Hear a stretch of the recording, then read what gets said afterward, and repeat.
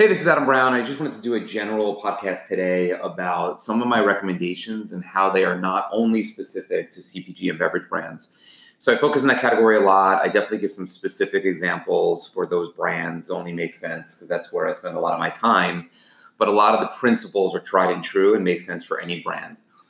Specifically, B2C brands that have a product. So this is not a service and not a B2B selling, company to company.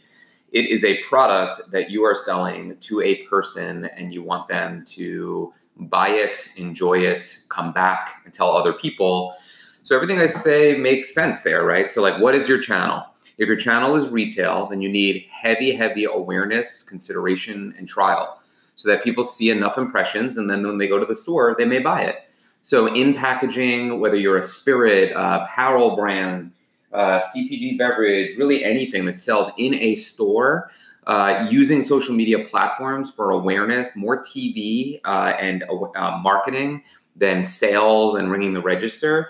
Social media is such a good vehicle for you, and getting social impressions out there with good content, distribution on platforms like Instagram and Facebook, and paid dollars behind it, as well as influencer support, is the way to go. That is a little bit agnostic. And I think it really applies to anything that is a product and B2C focused. In addition to that, I think that if you're selling on e-commerce, same thing, right? You want to drive top of funnel awareness and clicks to your site, and then down funnel conversions. So having email captures and an email sequencing plan, having conversion optimization in place, meaning if you're looking at the data and you see user behavior on your site, making changes and investing the time and the dollars to do so based on that behavior, it's only logical, and it really is irrelevant what you're actually selling. You just have to have a religious belief in that approach. And Amazon, right? Like Amazon is a must-have part of your diet if you sell a product.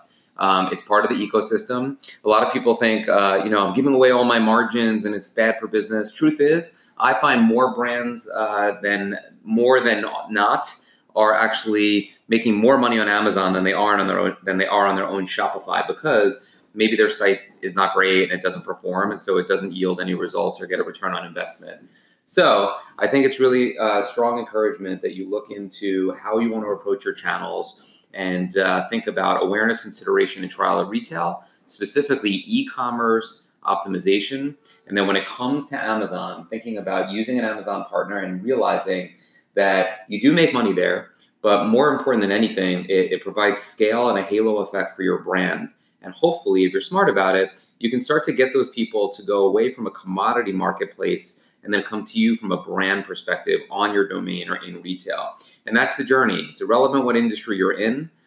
Take some of these nuggets. And if you have feedback or you want some recommendations specific to your industry, I am all ears. Adam B at circle.me, or hit me up on LinkedIn or at Circle Media on any social platform. I'm here to help. That's it for today. I'll see you out in the field.